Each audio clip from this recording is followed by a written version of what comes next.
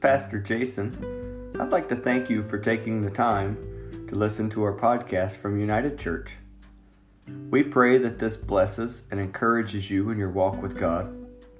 If you'd like to find more information about our church, including our address, upcoming events, or find a place to give, feel free to visit our website at fergusunited.org. God bless and enjoy the message.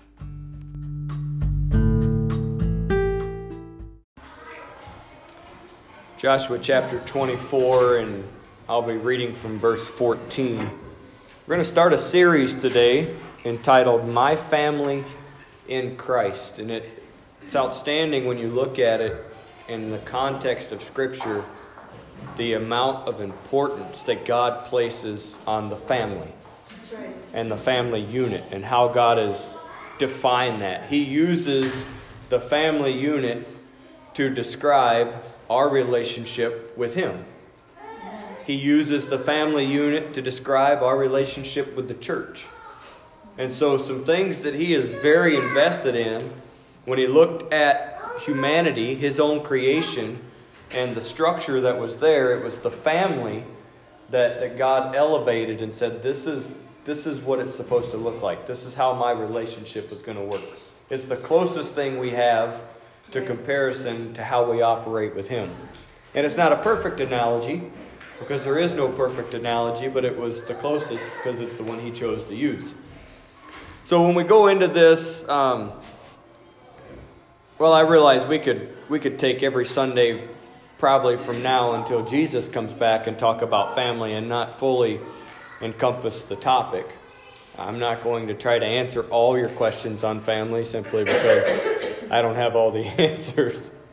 But I want us to really dial in on the title of the series, My Family in Christ. Because as Christians, as Christian family members, fathers, mothers, children, it's our ultimate goal that our loved ones make it to heaven. That's right. You know, when we think about our children, our spouses, our siblings not making heaven their eternal home, that's a devastating thought. And yet it is a daily struggle to maintain our families in Christ. So we're going to take 3 weeks and try to delve into some key components, probably not all key components, but some that will help us do that. I'm going to read from Joshua chapter 24, starting at verse 15. I'm going to read 14, and I'm going to read verse 15. It says, Now therefore fear the Lord, and serve Him in sincerity and in truth, and put away the gods which your fathers served on the other side of the flood and in Egypt, and serve the Lord.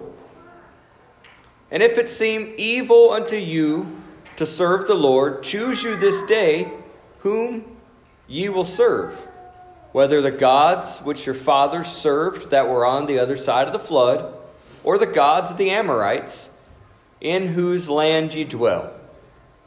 But as for me and my house, we will serve the Lord. A very famous passage of Scripture. We've heard this, we've read this, we've probably declared this in our own homes. This is a word that was spoken in a time of blessing. So when we look at the context of this, Joshua has now become an elderly man. And verse 23, the Lord speaks a warning verse. In chapter 23, the Lord speaks a warning to His people concerning them falling away from Him due to the ease that they now have. And He's talking to Joshua about some things that could come. And Joshua calls for the people, and he lays out, if you go back and begin at the beginning of chapter 24, he goes methodically through all the blessings and all the things that God had done for them and brought them through. And he comes to this point that we read here in our text, and he says, listen, the right thing to do is to serve the Lord. If you're not going to serve the Lord, you have a choice to make. You can serve the gods that your fathers used to serve. You can serve the things of your past. You can serve the gods of the Amorites in whose land you now dwell. So you can allow culture to dictate what you serve. And he makes the statement that we love to quote, but as for me and my house, we will serve the Lord. Amen. As I mentioned a moment ago, the topic of family is extremely large. There are radio programs focused on the family, magazines that they fill multiple hours throughout the day, 365 days a year with content on family. We don't have time to go through all that. We don't have time in this series to talk about the definition of family, although it is important. For the sake of our conversation, I will briefly mention the perfect scenario in Scripture.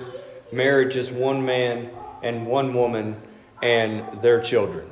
That would define a family. We realize that we live in a fallen world and we deal with issues like death. We deal with issues like separation.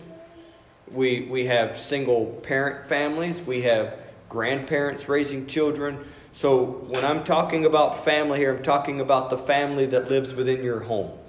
I'm talking about your immediate family. I don't want to go down this rabbit hole. Your immediate family within the parameters of Scripture. So I'm not making any provision for sinful family structures. And I'm just going to leave it at that. Within the parameters of Scripture, your family structure.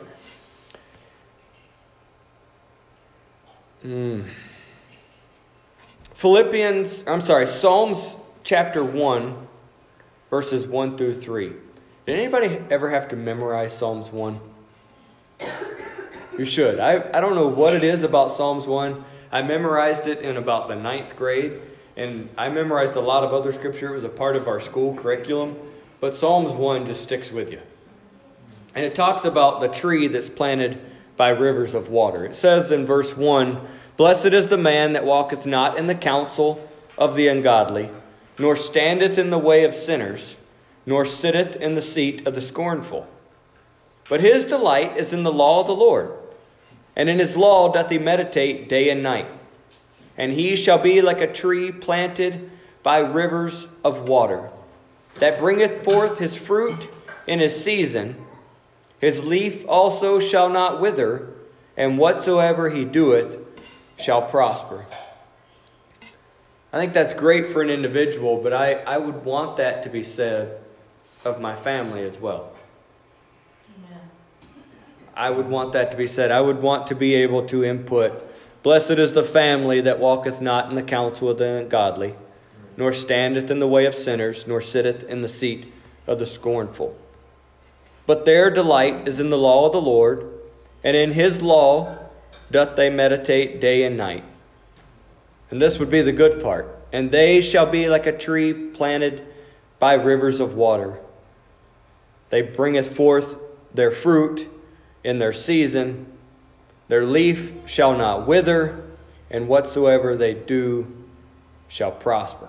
I want that kind of family. I want a family that's firm, that's well rooted, that's well established.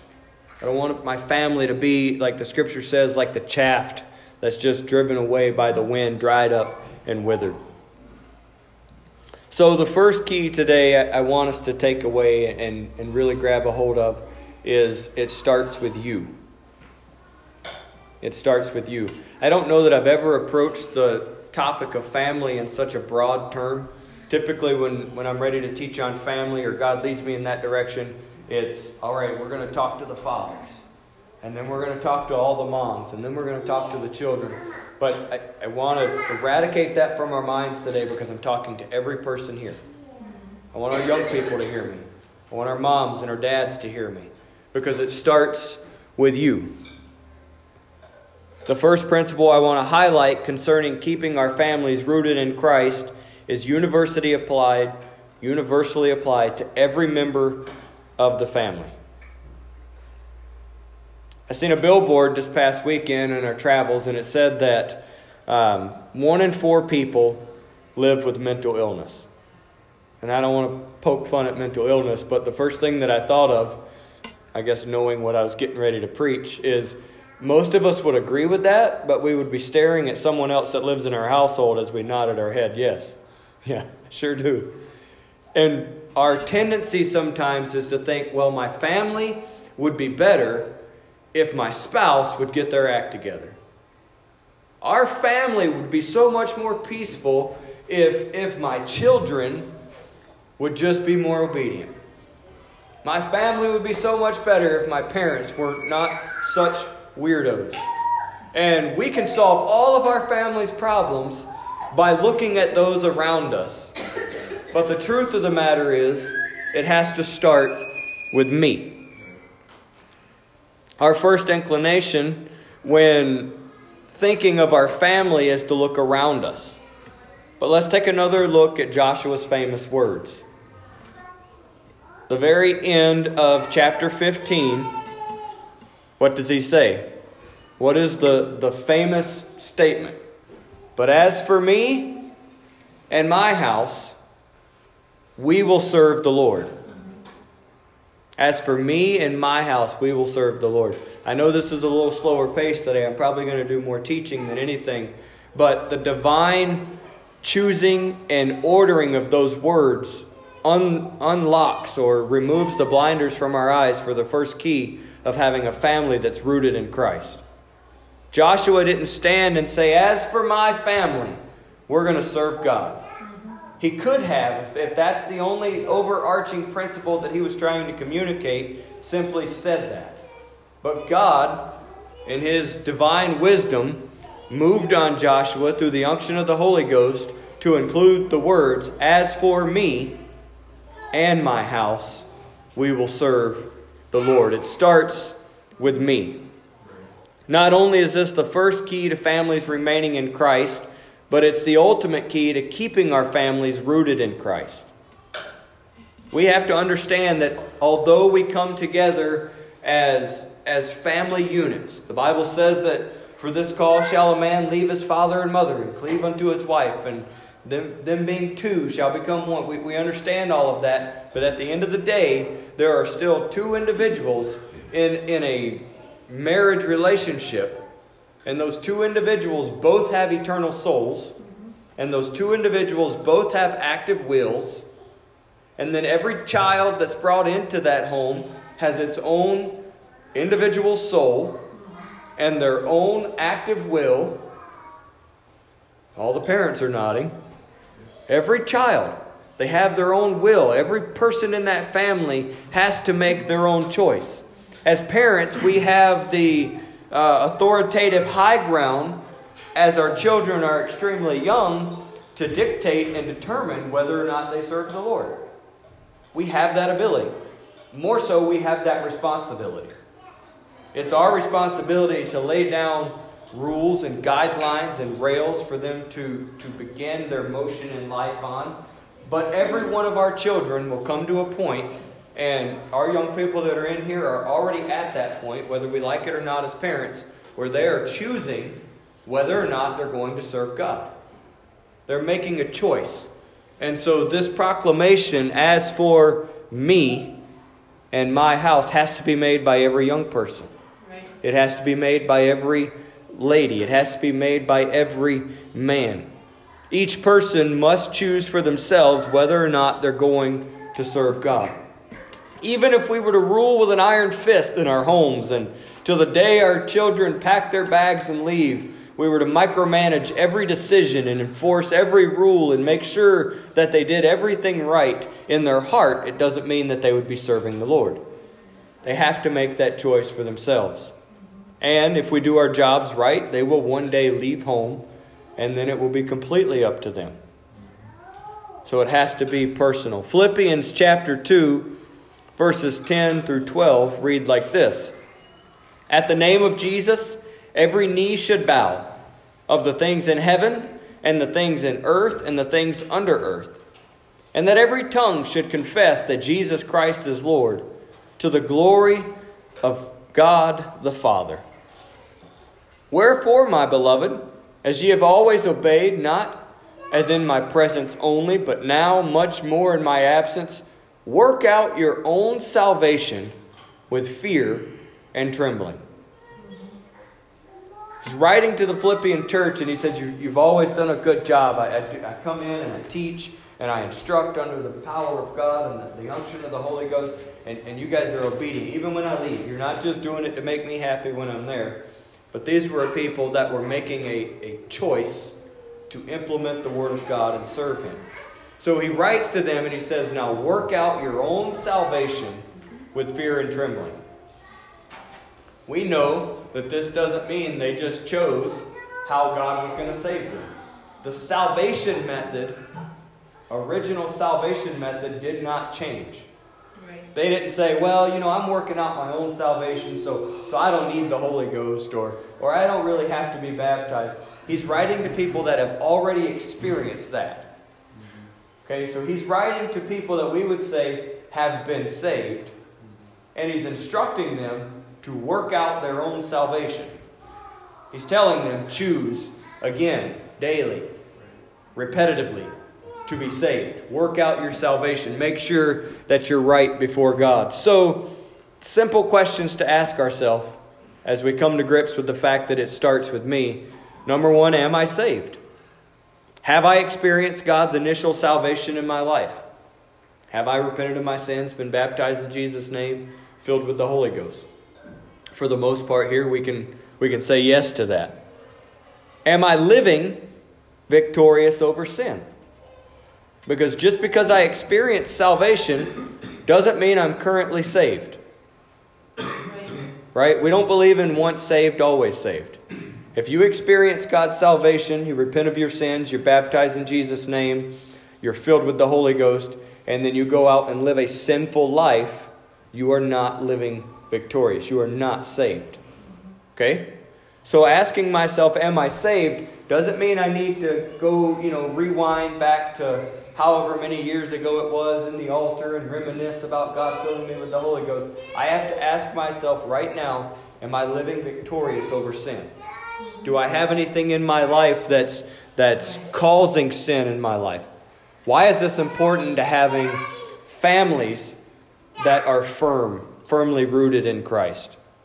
Because my actions will undeniably impact my family. We could pull an example from Scripture. We could look at the actions of Achan. So the children of Israel make it to the promised land. They go into the city of Jericho. Well, outside the city of Jericho, they march around the walls. The walls come down. They flood the city. They overcome it. They have this wonderful victory.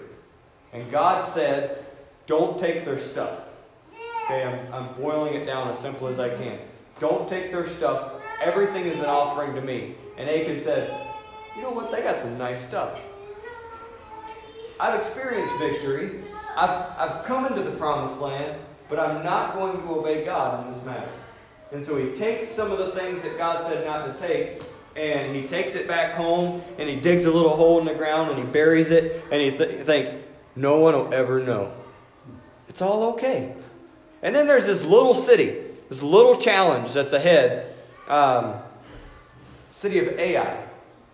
And Joshua looks at it, and they discuss it, and they say, we're not even going to send the whole army out. This is just a small matter. It's not even a big deal. And they go marching against Ai, and they suffer a huge defeat. And that defeat was tied to Achan's, a single individual's decision to entertain sin.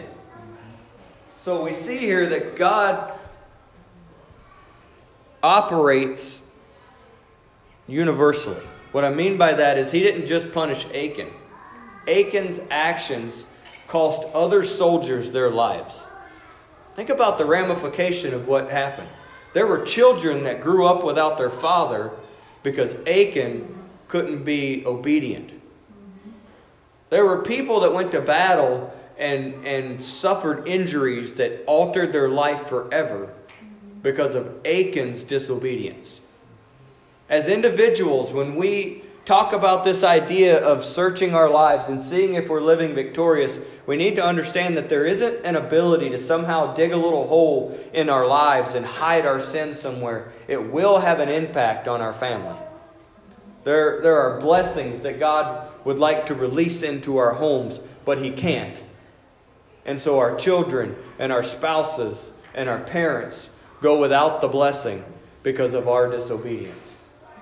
There are consequences for sin that come into our family, not because of the actions of anyone else but me. Am I living victorious? It makes a difference. Even if the wages of your sin are isolated to you, the fallout will affect your family. You take someone, how many families has drugs or alcohol completely ravished? And the physical effects of the sin only impact the single individual. But there are emotional and social and mental impacts on every other member of that family. And I draw extreme examples because we can all look back from a distance and see that, but it's true to the most minuscule of sin. When we entertain that in our life, no matter what role we have in the family, it's going to have an impact on our loved ones. If you lose your peace due to a sin in your life, your family has to live with an edgy you. And guess what? They don't like edgy you. Edgy you isn't as good as peaceful you. It's just the way it is. You lose your morality. Even if the relationship is saved, your spouse will question their own worth, their own value. You lose your filter in a moment in the workplace and you say things you shouldn't say, your family will be associated with the words that you've spoken. It has an impact. So we have to ask ourselves, am I saved? It starts with me. If I want to have a family that's rooted in God, then I've got to make sure that I am not entertaining sin. I'm not trying to be like Achan. I haven't so fooled myself to think that nobody else will know. I can just keep it here under the ground. I can just make sure that I put some dirt over it. No, I want to clear that out of the way. Why? Because my family, being firmly rooted in Christ, is more valuable to me than whatever this little trinket I'm trying to hold on to is. I've got to put it in proper perspective. The second question we have to ask ourselves then is, am I present in my relationship with Jesus? Am I present? In the context of family, we can make those statements. Are you present in the home?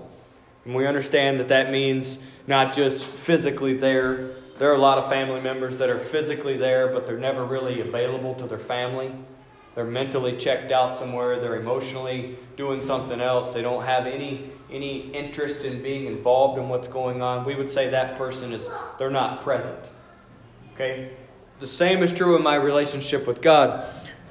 The very beginning part of Joshua 24, verse 14, he says this, "Now therefore, fear the Lord and serve Him in sincerity and in truth." Not just serve God, but serve Him in sincerity and in truth.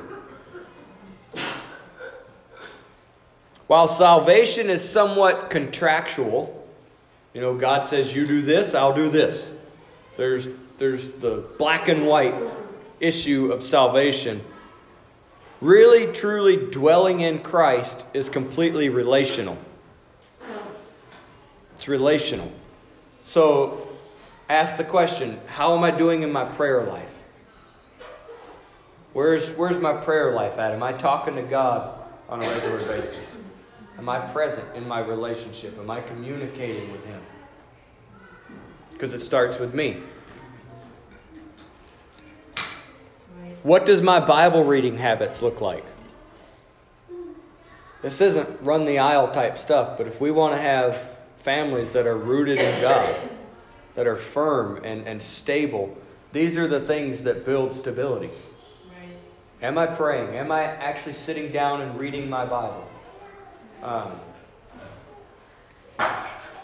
How often do I worship the Lord? Right. Does my family see me worship God? Not just on Sunday, but just out and about. Do I express gratitude and thanks and worth to God? The scripture that we read in Psalms says, a tree planted by rivers of water. Okay? And he describes that. His delight is in the law of the Lord. And in his law doth he meditate day and night. So how do I become an individual and ultimately build a family that looks like that tree that flourishes? It's by spending time in the Word of God and in the presence of God. If you really take the time to look back and think, prayer is a funny thing. Like, we have to learn to pray. And we're still learning to pray. When I first came to God, I didn't have a clue how to pray. So prayer is twofold. Prayer is first and foremost personal. I've got to pray for me. In fact, testimony, I can just tell you, I'm not even a good person without prayer. You don't want to be around me when I'm not in prayer. Okay? But prayer is also beneficial to those around it. Where did I learn how to pray? I learned how to pray in a prayer room. By listening and hearing other people pray. My wife has an amazing testimony about, she grew up in church, but there was a time in her life where she was struggling as a young person. And she wakes up in the middle of the night, go to the restroom or get water or something. And as she walked by the stairway, she could hear in the basement the voice of her father who was praying and calling out her name in prayer. And it was prayer that helped bring stability to that family. And it wasn't in an altar and it wasn't flashy. And I don't even know if he knows to this day. I don't think, maybe she shared that with him. But there was no fanfare. It was somebody saying, it starts with me. I got to make my way to a place of prayer. I've got to lift my voice and allow my children and my spouse to hear me talking to God. Amen. There's a danger, and I don't know what it is. It happens in our corporate prayer. Sometimes it even happens in our home. Some of it's good because it's educational and we can instruct. But we have to be careful as adults not to pawn off all those opportunities to pray on the children.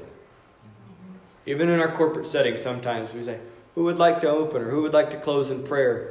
And more often than not, we allow the children to fill those roles. Which is fine. They need to learn. But we also need to be willing to teach. Because it's awfully hard to learn what you haven't been taught. Right.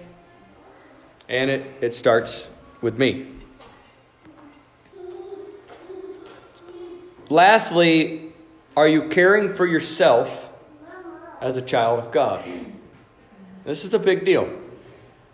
Our focus when reading Psalms 1 is quickly drawn to the flourishing branches and the green leaves and the fruit. That's what we want to see. That's what I want to be like. I mean, it's like a towering oak tree. Some of the oaks on the property that we just bought are estimated by people that I've had come out and look at them as over 100 years old. And you stand back and you look at that thing and it is strong and it's mighty and there's no wind that's going to blow it over. And there's really no storm that's going to take it out, barring it getting struck directly by lightning. I mean, it screams stability. And so when I read this passage in the scripture, I think about a tree like that. And it's got big, strong branches and bright green leaves. And it talks about the fruit that it's going to bring forth. And all of those things serve other people. And the branches stretch out, they provide shade, and the fruit hangs low, and people can come by and they can partake of that, and there's benefits from it, and they talk about how awesome it is. Right. However, both the branches and the fruit are seasonal. They're seasonal. Fruit doesn't grow just year-round, non-stop, always producing. There are times in the cycle of a tree that those leaves, they don't wither, as the scripture says. The leaves won't wither. There's not going to dry up and die.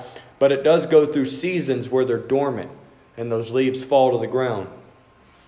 Even if it's planted by rivers of water. Not only are they seasonal, but both of those things, the branches and the leaves, along with the fruit, are indicative of subsurface health.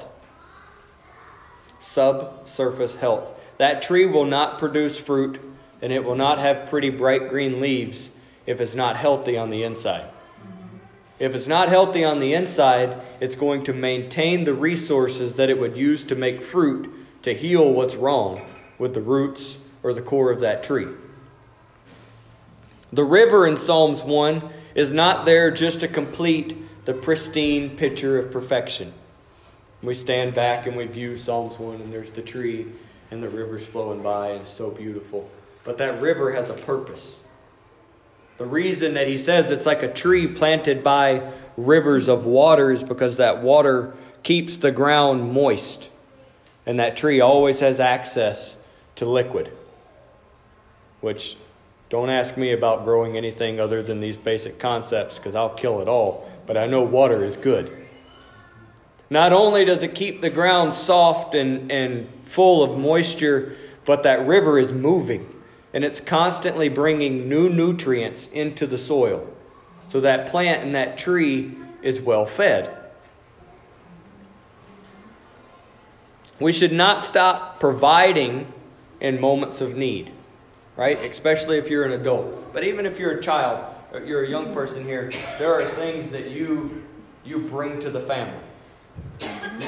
You're going to get in trouble if you say, Mom, Dad, I'm sorry, I'm just not going to be able to take the trash out for a little while because I've got to deal with some stuff inside. Mm-hmm. You're still going to need to take the trash out. Dad, when you're dealing with things on the inside, there still needs to be a paycheck.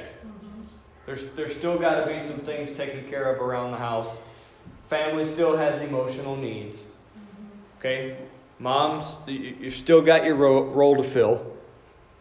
So we don't completely check out and say something's not right. I need to address some things on the inside. This is where systems come into play. I'll take it out and I'll put it in the church context because every family has its own system. And I don't know what your system looks like. But that would be, let's say, the equivalent of, well, we got Sunday school going on right now. And you're a Sunday school teacher. You say, well, man, I've got some stuff I got to deal with. The proper thing to do isn't just to step away from all ministry and say, I'm not going to do anything for anybody else. But we have systems. You can take the pre-printed lesson, thank God for all of those, and I don't have to put as much effort into it. So some of the effort that I would put into making it a 10 out of 10 class, you know, it's okay sometimes to have a 7 out of 10 class because you needed to take the effort that would have made it the extra 3 and put that into yourself. That's why we have systems in place. It's the same way within your family. There are times that family night might be a board game instead of a planned out evening at the park with a grill and whatever things you do. I don't know what you do. I don't know what the details of the systems. You still have to provide. You still have to fulfill your basic functions. But you have to also take some time for yourself. I learned this a few years ago with me. The only way I can communicate or teach something like this is through my own personal experiences. So excuse the personal reference. But I'm a very driven person. Even this past week on vacation, it's very hard for me to go on vacation. I'm there and I'm thinking about work and I'm thinking about the land and I'm thinking about the church. And I've got to just mentally and very intentionally say no. I'm not turning my phone off. I'm not checking my email. I'm not doing those things. Because I can open one email and then 4 hours later, everybody else is walking the beach and I'm sitting in the hotel room. So I don't allow myself to do that. But I have learned one of the best things I can do is I take 1 week a year and I go somewhere where I can't do anything. That's why I go to the Boundary Waters. Or that's why I go. It's not just because, oh man, I just love the Boundary Waters. I do. But it's because I know that for a week I've got to get away to a place where I can't do anything else. And what is replaced in me in that week of just having quiet time with God and I can focus on myself and I can deal with some of my issues, it sustains me for a long time. Amen. That might not be right for you. You might need 3 hours a month instead of a week a year. I don't know how you operate, but you've got to find that time to make sure you're caring for yourself. Otherwise, bringing it back to the context of family, things are going to build up and you're going to have a mess on your hands. Right. We were just down in Gulf Shores and we could see the beach from our hotel room and we could go down there and we could walk along the beach each day and it was beautiful. And we would even go down at night because that was low tide, and we would look with flashlights for shells that washed up during high tide. And there's little crabs running all over the place. It was really fun. And a lot of people had told us that, just out, like there's the deep spot, and then just out there's another sandbar, and that's where all the sand dollars are. We just couldn't get to it. Well, I woke up on the last day, and I'm looking out the window, and I could see the sandbar. I could clearly see it from my hotel room. I was confident. There it is. And it wasn't that far out. And in fact, I could see, because you could see the water change colors, and it wrapped around, and it almost touched the shore in one other spot. I'm like, I think I can make it to that. Maybe I can find the kids some sand dollars. So I put all my clothes on and take off to the beach. It's early in the morning. And when I got down to the beach, what I found was it wasn't a sandbar. All I could see was seaweed. And washed up onto the shore, knee-deep, as far as I could see in both directions, was seaweed. And what I thought was a sandbar was all floating seaweed. The beach was disgusting. It smelled bad. Everything was bad. And there was a guy that they set up like chairs and umbrellas and stuff. He works there every day. And I was like, what happened here last night? Overnight this took place. And he says, well, we see it overnight. He said, we'll have to leave this alone and just let it finish. And then we'll come through with big trucks and clean this all up once it's done. He said, if we start trying to clean it up now, it's just a losing battle. But anytime there is an eastern sea current for more than 2 or 3 days at a time, it drags all of this stuff up the coast of Florida, and there's nothing to stop it until you get to this one little point that sticks out, and that's where we were staying. And all of that stuff just comes ashore. I know you don't care about Gulf Shores, but what I'm saying is if I'm not taking some time to deal with the issues that are going on in my heart and in my mind and making sure I'm replenished, I can put on a good show for a little while, and then all of a sudden you wonder why sometimes you come home and one little thing goes wrong and it turns into a all-out family feud. It has nothing to do with the silly little thing that started the argument. It has everything to do with the fact that we allow things to build up for far too long. And I carry the stress from work and the pressures from school and the aggravations with my spouse and with my other family members and with your parents. And we allow these things to build and build and build. But everything looks nice and the beach is clean until it's not. And then it just regurgitates all of this junk onto the shore, and there's a big mess to clean up. Well, it doesn't have to be that way. We can establish methods of communication. We can establish methods of replenishing what we need in our own life, because I've got to be healthy spiritually, mentally, emotionally, physically, to bring my best to the table and help my family be rooted in God.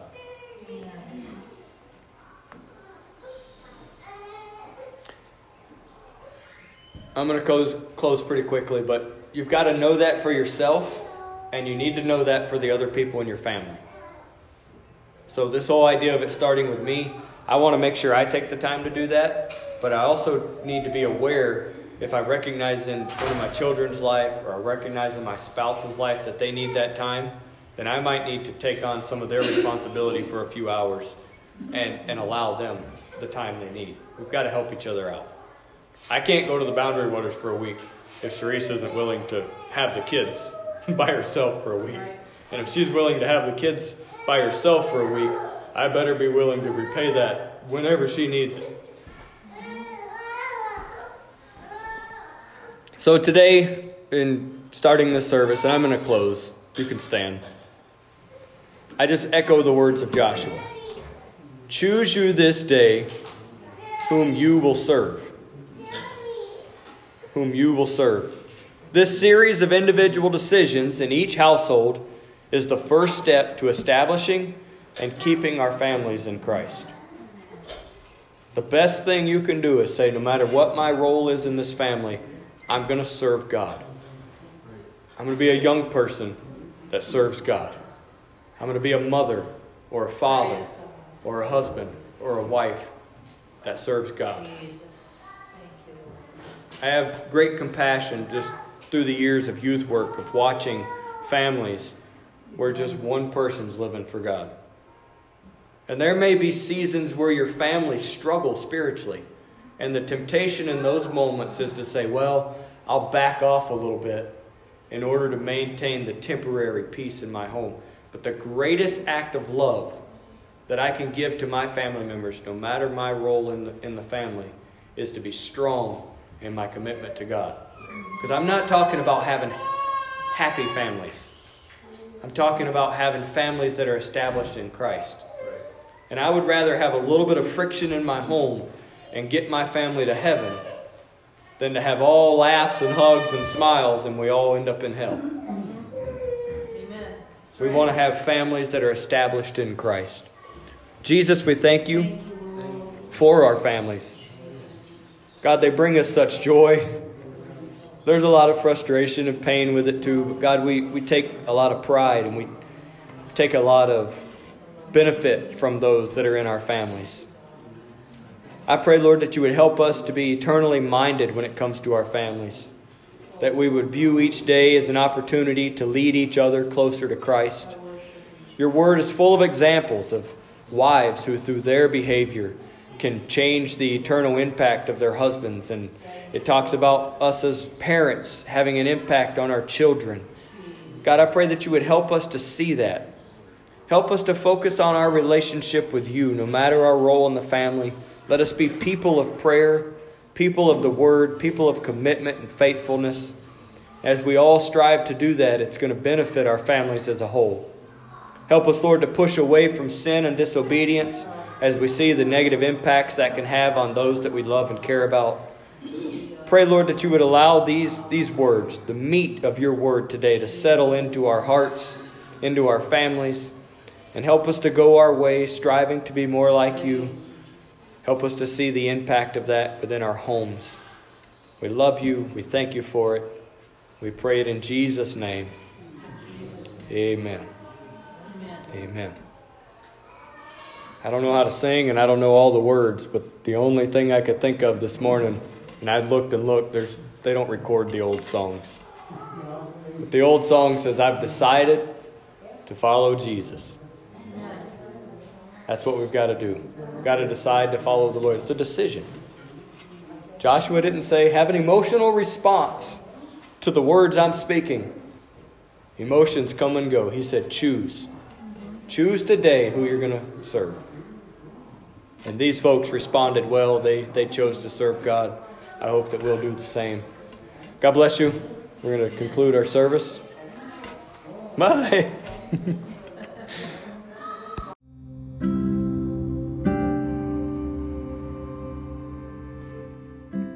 Hey folks, Pastor Jason here again. I pray the message you just heard inspires you to draw closer to God. We also believe at United Church that it's very important to be connected to a local assembly. If you're in the Fergus Falls or surrounding area in Minnesota, we would love to have you join us for a Sunday service. If you're not, and you're looking for a local church where you live, we'd love to help with that as well. Take the time to stop by our website, fergusunited.org. Send us a message letting us know where you live, and we would gladly connect you with a great local assembly. God bless. Until next time.